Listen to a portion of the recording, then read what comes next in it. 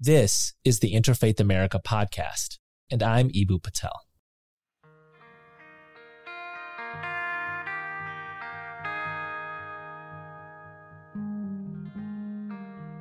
Right now, there's a stereotype that evangelical Christians are Trump devotees. But the truth of the matter is a lot more interesting and nuanced. Take, for example, the late theologian Tim Keller, a committed evangelical Christian and also a champion of inclusion.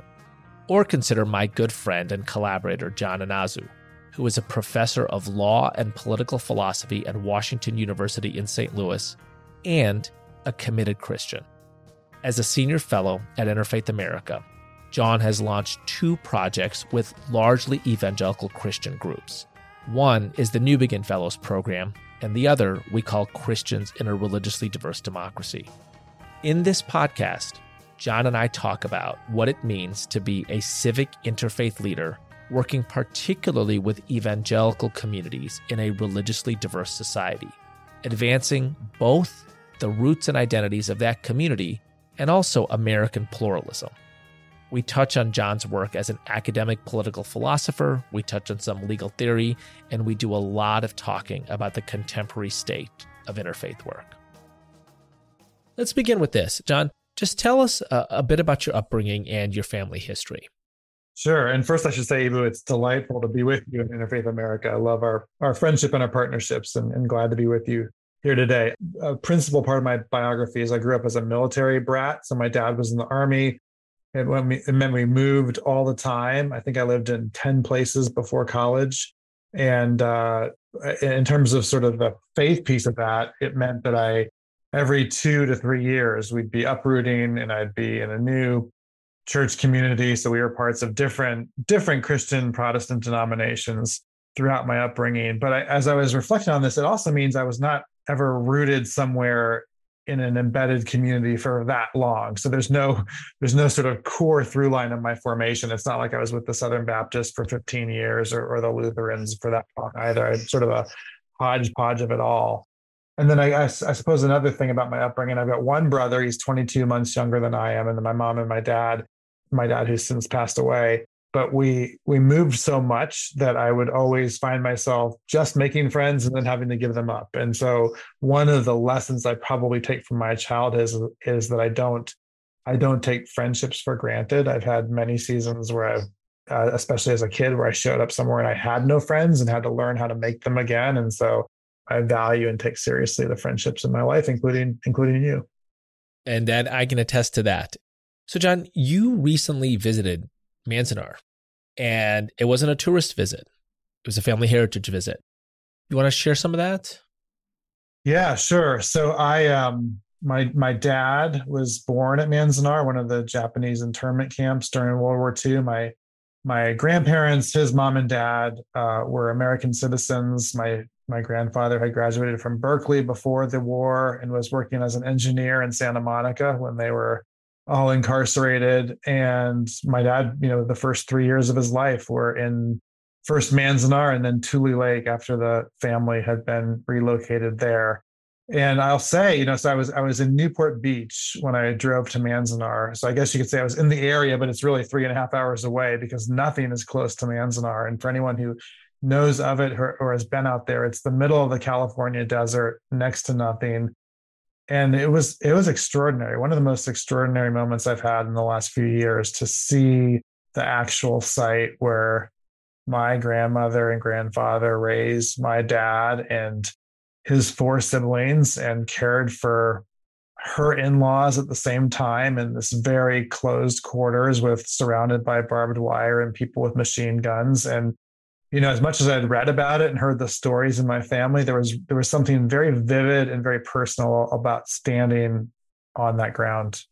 Well, I remember we were teaching together in the last months of your dad's life. And I remember you would make visits to Colorado every 6 weeks or so to visit him. It was a time, it was obviously a challenging time for you and a time where I felt especially close to you and the importance of our friendship. And we happened to be on stage at Sarah Lawrence College together not long after your dad passed away.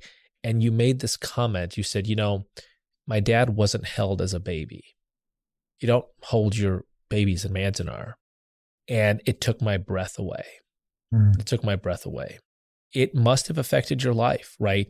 Your educational journey, your career trajectory, your faith journey, your relationship with the nation. Do you want to talk about that a little bit? Yeah. Thanks for bringing up that moment. That was sort of a powerful recognition for me. I think especially as my dad, who died of lung cancer in his last few months, there was not much he could do. And so I spent a lot of time just holding him and being near him in a way that I rarely had in my earlier childhood or adult life, and the realization of the stark contrast that nobody had done that for him at the beginning of his life, because my grandmother was just trying to make it with all of these other kids and responsibilities. And so I do think that was way before I was born, and yet still has a profound effect on my own sense of identity, certainly the way that we were raised, my dad's own complicated relationship to the country. And so one interesting thing about being raised in that family, my dad, who's fully Japanese, never really saw himself as Japanese first. He was an Army officer, and we were an Army family. And that's what came through the most. We didn't speak Japanese. I don't think he even knew a word of Japanese from his own upbringing. We know there wasn't much Japanese culture in our house, but there was a lot of the Army and the patriotism. And I think it mattered a great deal to him, the patriotism piece of it. I myself was in the Air Force for 4 years and have a similar appreciation, although I have also a wariness of some of the patriotic stuff too, as you know. But what I'll say about the experience overall of my dad's history and my grandparents is, as someone who now studies and writes about civil liberties, I'm always a little cautious and suspicious of whoever's holding power, regardless of who it is. So I kind of have a distrust and a suspicion of anyone who holds the reins of power, because we've seen examples of both parties and of really sometimes well-intended people abusing that power to great degrees. One of the things that very few people realize is that the architects of the Japanese internment were the civil rights icons of the 1950s and 60s. Earl Warren and Franklin Delano Roosevelt, those were the people making the internment camps happen.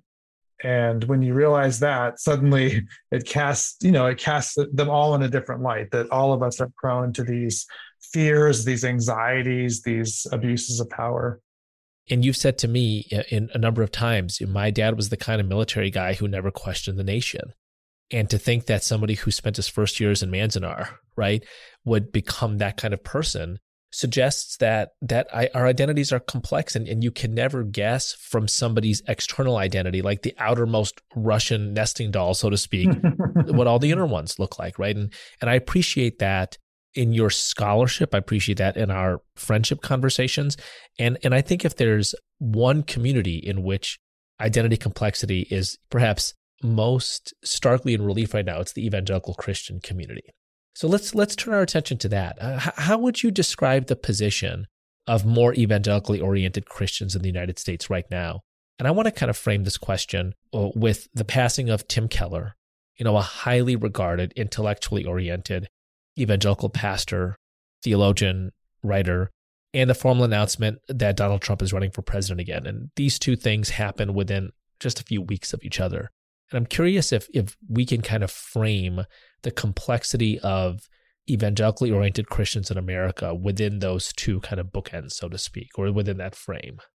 Yeah, and it's a great question. I think I have to back into it, though, by returning to my own racial identity first. I was, as we were getting ready for this podcast, you texted me and you gave me the thumbs up emoji, a dark colored thumbs up. And it made me think, I don't even know what kind of what color thumb to use, given sort of my biracial identity. When am I white? When am I Japanese? What do I project by using one or the other? And so it's this confounding sense of my own racial identity. And I mentioned that because some of the questions you're asking about evangelicals are pretty particular to white evangelicals as a kind of intersectional description of a subset of Christians. And that's because a lot of other Christians who might otherwise identify as something like evangelical, but who aren't in these largely white denominations or communities, have had a very different experience with America, with Christianity. When you look at the Black church, when you look at a lot of immigrant churches,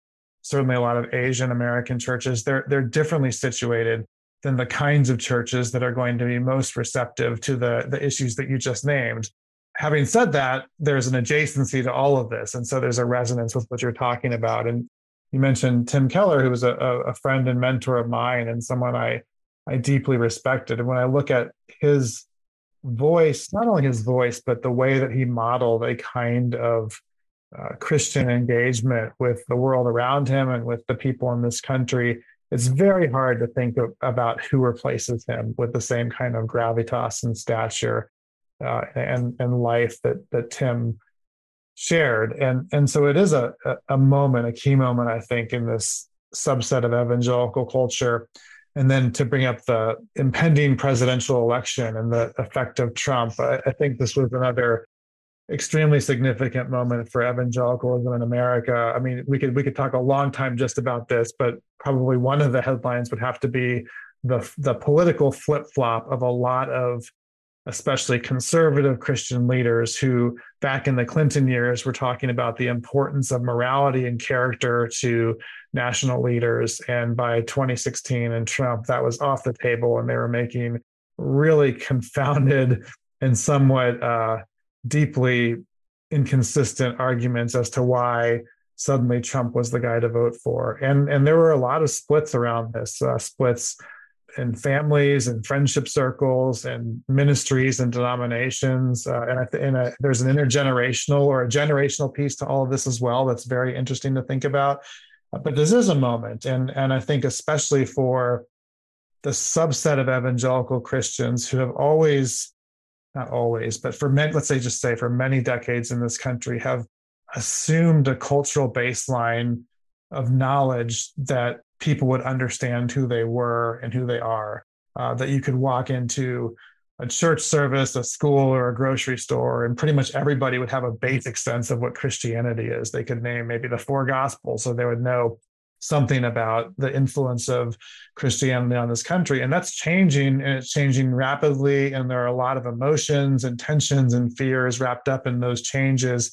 And that's the kind of, I think, internal reflection and also, frankly, power struggles and power grabs that we see happening right now in evangelical culture.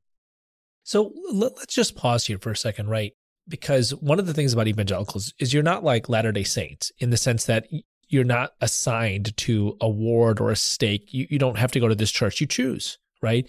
And so you can choose Donald Trump as your guy, or you can choose Tim Keller as your guy.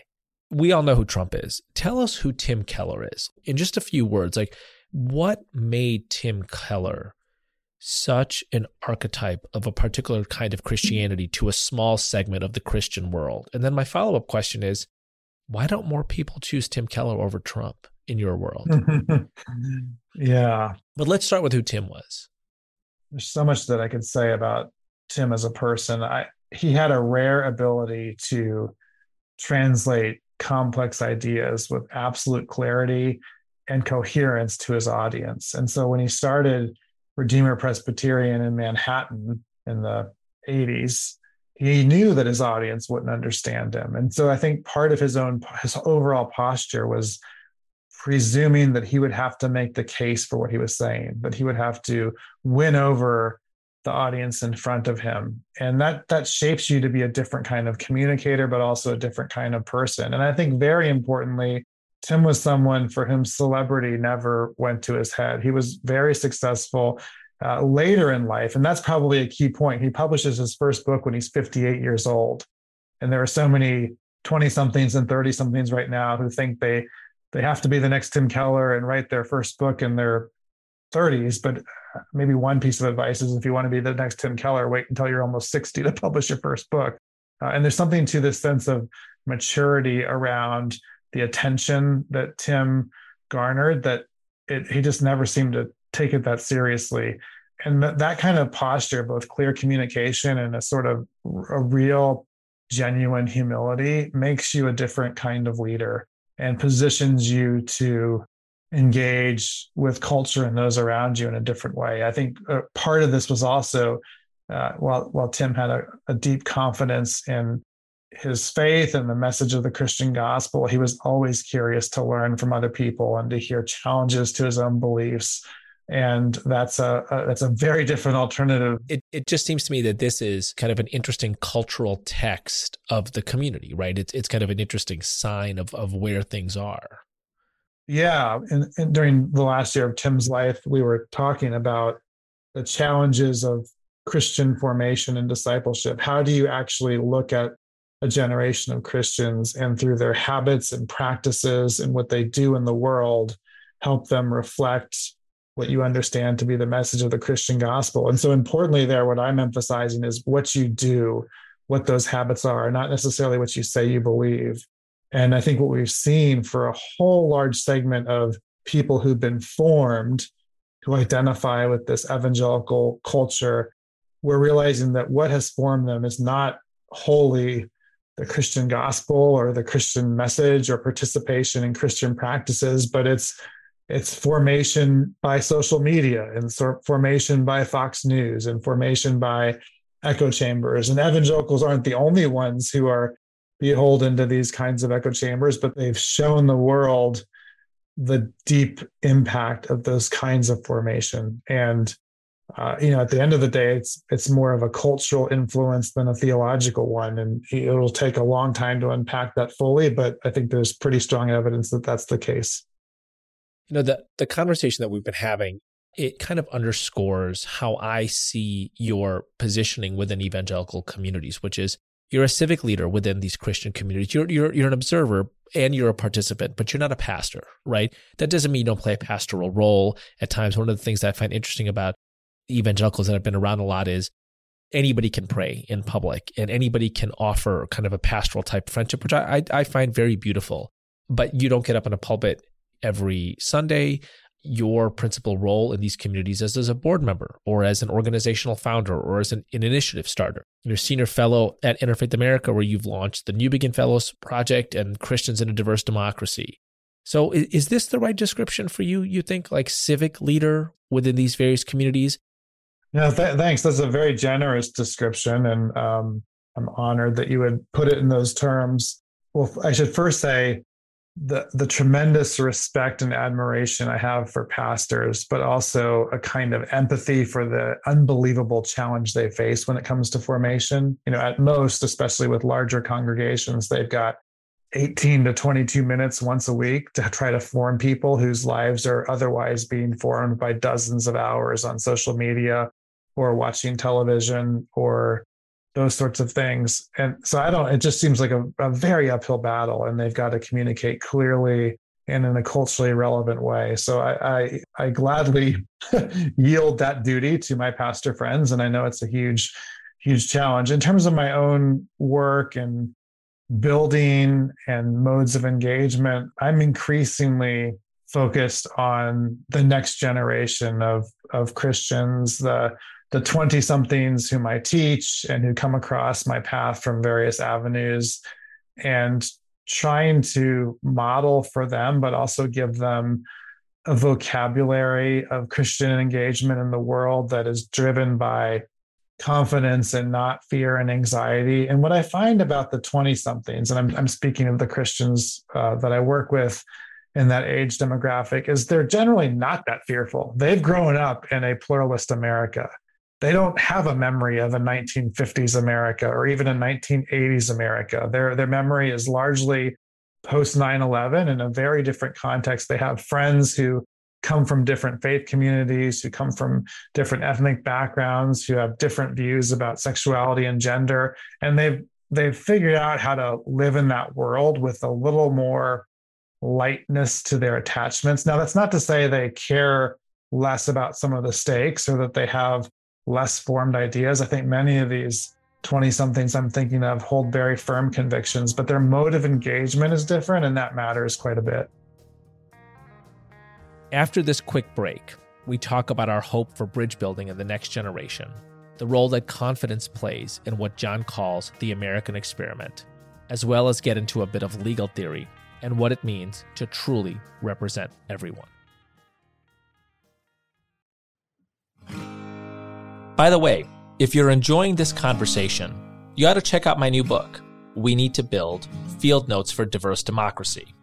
It's a guide for those who want to make positive social change and an invitation into the next chapter of American religion, a chapter I'm calling Interfaith America. We Need to Build is published by Beacon Press and available wherever you buy books. Now, back to the podcast.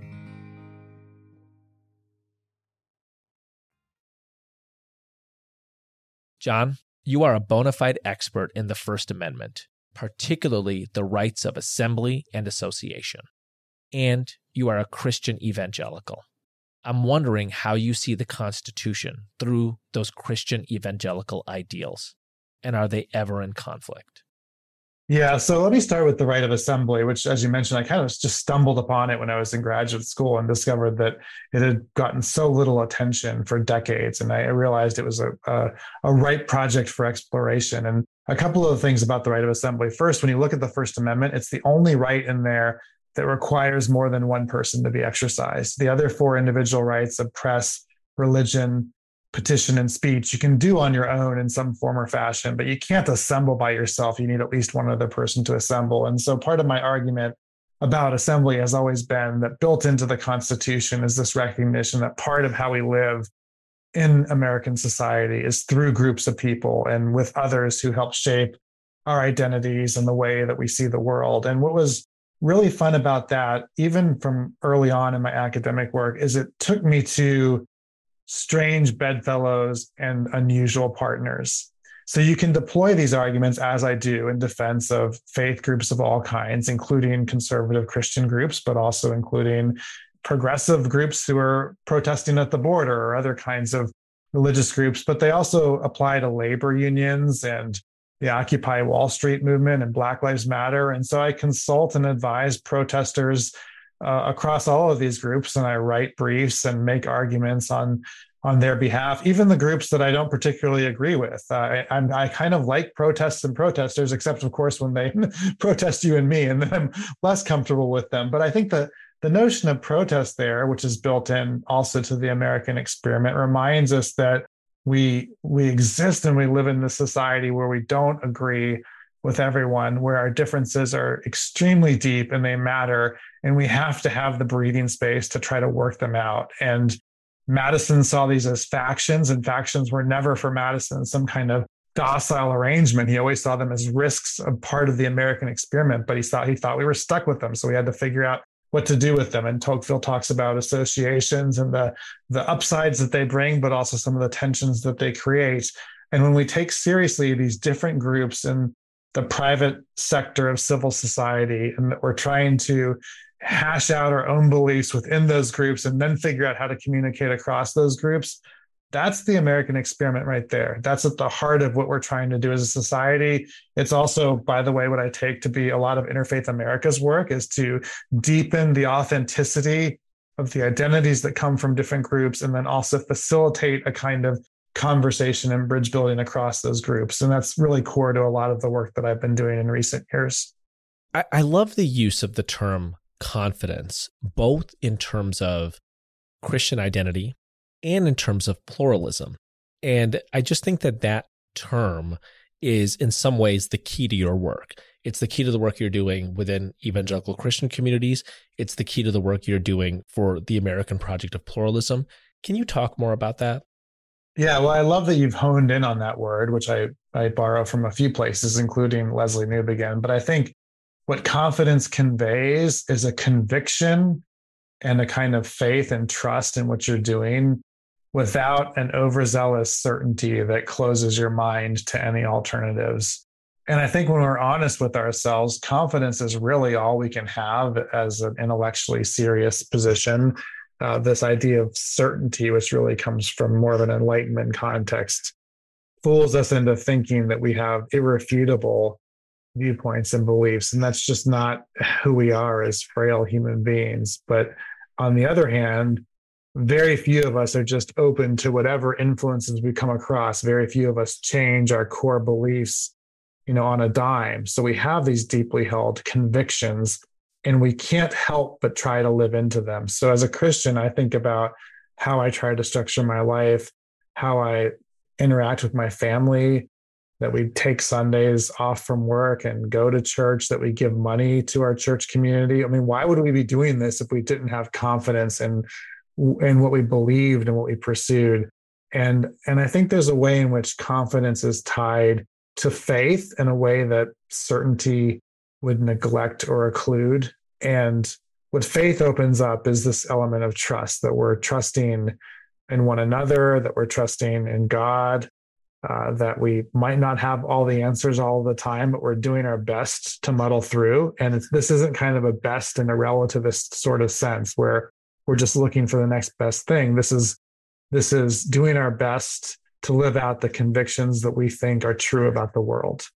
And at the same time, recognizing that we might not always be able to convince other people why our truth is the truth. It doesn't mean we hold it any less firmly. It just means that we are open to a posture of engagement, of friendship, and of neighborliness that allows people to pursue their own understandings, and at the same time hope that they will come to what we believe to be the truth of the world. I mean, I think that what you've just said is in some ways one of the keys to our friendship, right? Because you have a sense that you're deeply confident in what you know, but it's only part of the mystery of the whole universe. And so you're muddling through, and you have appreciation for other people who are doing the same thing, even though their understanding of that mystery is different in some deeply important way, in the way that Christianity and Islam are different. But one of the reasons for friendships between people like you and me, a confident Christian, a confident Ismaili Muslim, is because you watch the other person going through some of the same process that you're going through, right? And that's such a beautiful human thing. I mean, there's this great line by June Jordan: I am a stranger learning to worship the strangers around me, right? And there's the sense that we're navigating and negotiating in very similar ways. I think that's right. And I think everything you just said is also embedded within Christian theology. So Christians affirm that every single person is created in the image of God as an image bearer. So if we start there, that's a pretty high bar to enter into any sort of discussion or relationship or conversation. But then beyond that, and this is also core to Christian theology, that Christians learn about and learn more about God and the world that God has created through other people, including people who aren't Christians. So you teach me something about the kingdom of God when I interact with you. And in many ways, both implicitly and sometimes explicitly, you challenge me to be a better Christian in what I do. And you and I have had public dialogues where we pushed each other in somewhat playful, but also very serious ways to talk about what does it mean to be a dad who is trying to raise his kids in a particular religious tradition, and when are you willing to compromise and not compromise? And I think it's sometimes those challenges from outside of your own community can be heard more poignantly than the ones that you hear every day. It's so interesting. I love it. I love our friendship along those lines. And there's the term ayah is one of my favorite terms in Islam. It's commonly translated as a verse of the Quran, but it also means a sign in the world. And so a tree, a blade of grass, a cloud, a friend is an ayah. It's a sign. It's holy. It's sacred. And you are meant to approach it with the same kind of reverence as you approach a verse of the Quran. It is also a window into God's mystery in the universe, right? And I just think it's the most beautiful thing. I love that. And it's one of my great frustrations with a part of Christian culture today, especially in the United States, that wants to wall off the rest of the world as if there's this category of the pure church where everything good happens and the impure world where only bad things happen. That dichotomy has never been true in Christian theology, and it leads to a lot of myopic thinking and a lot of myopic living. Could you see a day where first-year orientation, the diversity section of it, at 1,000 universities across the country, look like the conversation we were just having about being Christian and Muslim, trying to live confidently in our own identities, share those identities with others who were living confidently in a different identity, be a part of the American project of pluralism while deepening into our own tradition, which has a totalism of its own? Do you see a day where at 1,000 universities, that kind of conversation is considered bullseye for DEI freshman orientation? I mean, I think if the university wants to live up to what it's supposed to be in the institutional sense of the university, I think the vision you just outlined is essential. And one of the great lessons I've learned over the years from you and your colleagues at Interfaith America is how not only significant religious diversity is in these conversations, but also how lacking it is in so many university conversations. And it took me a few years listening to you to realize how lacking it actually was. But you go into these student affairs divisions and orientations, and you hear almost nothing about religious difference. The university does a pretty good job of at least highlighting and naming other kinds of differences that students bring to the table, but almost nothing about religious difference. And sometimes when there is religious difference included, it's a pretty odd caricature of what religion is. It's kind of the super interesting snake handling people in the mountains, but not representative of the students you might actually encounter in the dorm rooms. And as you pointed out in some of your own work, this doesn't make any sense when you look at the jobs, the professions, the activities that college graduates are headed toward, where they're going to have to work across tremendous religious difference and where they're going to encounter issues that are world-shaping issues that hinge on an understanding of religious difference. And for a university to have students for 4 years and not educate them about some of these differences is a failure of the university's mission. So I sure hope that we see more of what you're describing in the years to come. This is another thing we have in common. Hope, right? Hope. In that hopeful vision of university first-year orientation, where people are having robust conversations about particular religious identities, both in terms of their own confidence in their identity, but in their confidence also in the possibility of relationship and cooperation. Do you think evangelical Christians can be the leaders in creating those spaces, as well as participants, good faith participants in those spaces? I mean, that's certainly a goal of mine, is to see that happen. And this, again, I think is rooted in and takes strength from core theology within Christianity, a theology that says if you are confident in your own beliefs, then you should be engaging with those around you, and not only engaging, but engaging generously and taking risks. I talk, as you know, in some of my own work about the importance of tolerance. Tolerance is a pretty low bar. It basically means enduring, and whether you can endure someone who's very different than you, or maybe whose ideas and beliefs you really dislike, that's one question. But Christians are called not to endure, but to love neighbor, to love enemy, to love the people who reject you. And if Christians could actually act with that sacrificial and self-denying love, the love that we see modeled in Jesus, then they should absolutely be the leaders in some of these movements and efforts. And they are positioned well to do that, I think, from their own faith tradition. But it's going to take a posture of openness and a posture of engagement, and actually a posture that's not so much trying to win or control a particular context as much as to serve it well and to be a witness in that context, which I think, again, is core to what the Christian faith asks. Inshallah, God willing, as we Muslims say, God willing. So, John, you've just sketched kind of a hopeful vision about pluralism at the university, the central role that genuine interfaith dialogue could play, how evangelicals can help shape that positively. Give us one thing that anybody, evangelical Christian or atheist or Muslim listening to this podcast, could do to help that ideal become a reality. Well, let me put it this way.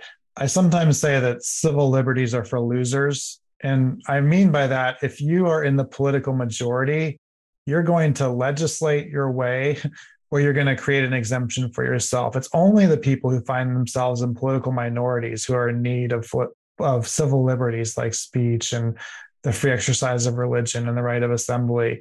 And the complicated reality of America today is those political minorities and majorities differ by context. They differ in various states around this country. They differ in local contexts. Some state universities see an unbelievable Christian influence where the Christians are the political majority. In other parts of the country, just a couple of Christians are around, and they're very much a political minority. So what does it mean to be aware when you have the power and others don't, and to recognize that that's going to be context specific? And the practical takeaway for that is to argue strongly for civil liberties, but argue especially strongly when you're arguing on behalf of someone else. I appreciate that. Thank you so much, John. Thanks, Ibu. Great to be with you.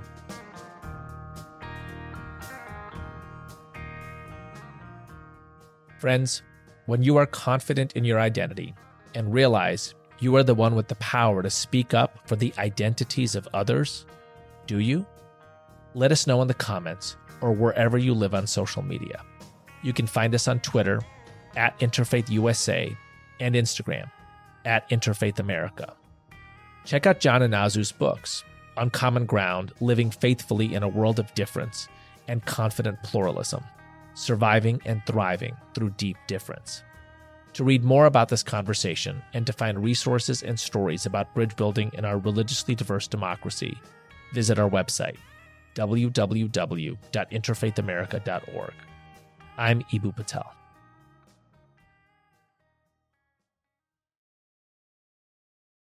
Interfaith America with Ibu Patel was launched by a generous grant from the Arthur Vining Davis Foundations. Interfaith America with Ibu Patel is a production by Interfaith America and Philos Future Media. I'm your host, Ibu Patel.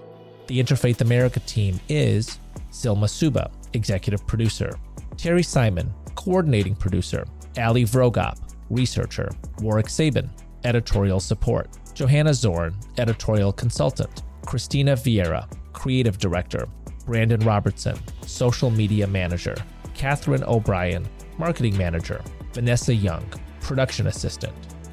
Production by Philos Future Media team; Keisha TK Dutes, executive producer; Manny Faces, producer and audio editor. Share this show with a friend and rate, follow, subscribe wherever you listen to your favorite podcasts. Find more resources on religious diversity, racial equity, bridging and belonging, Deen and Dunya, faith and world at www.interfaithamerica.org.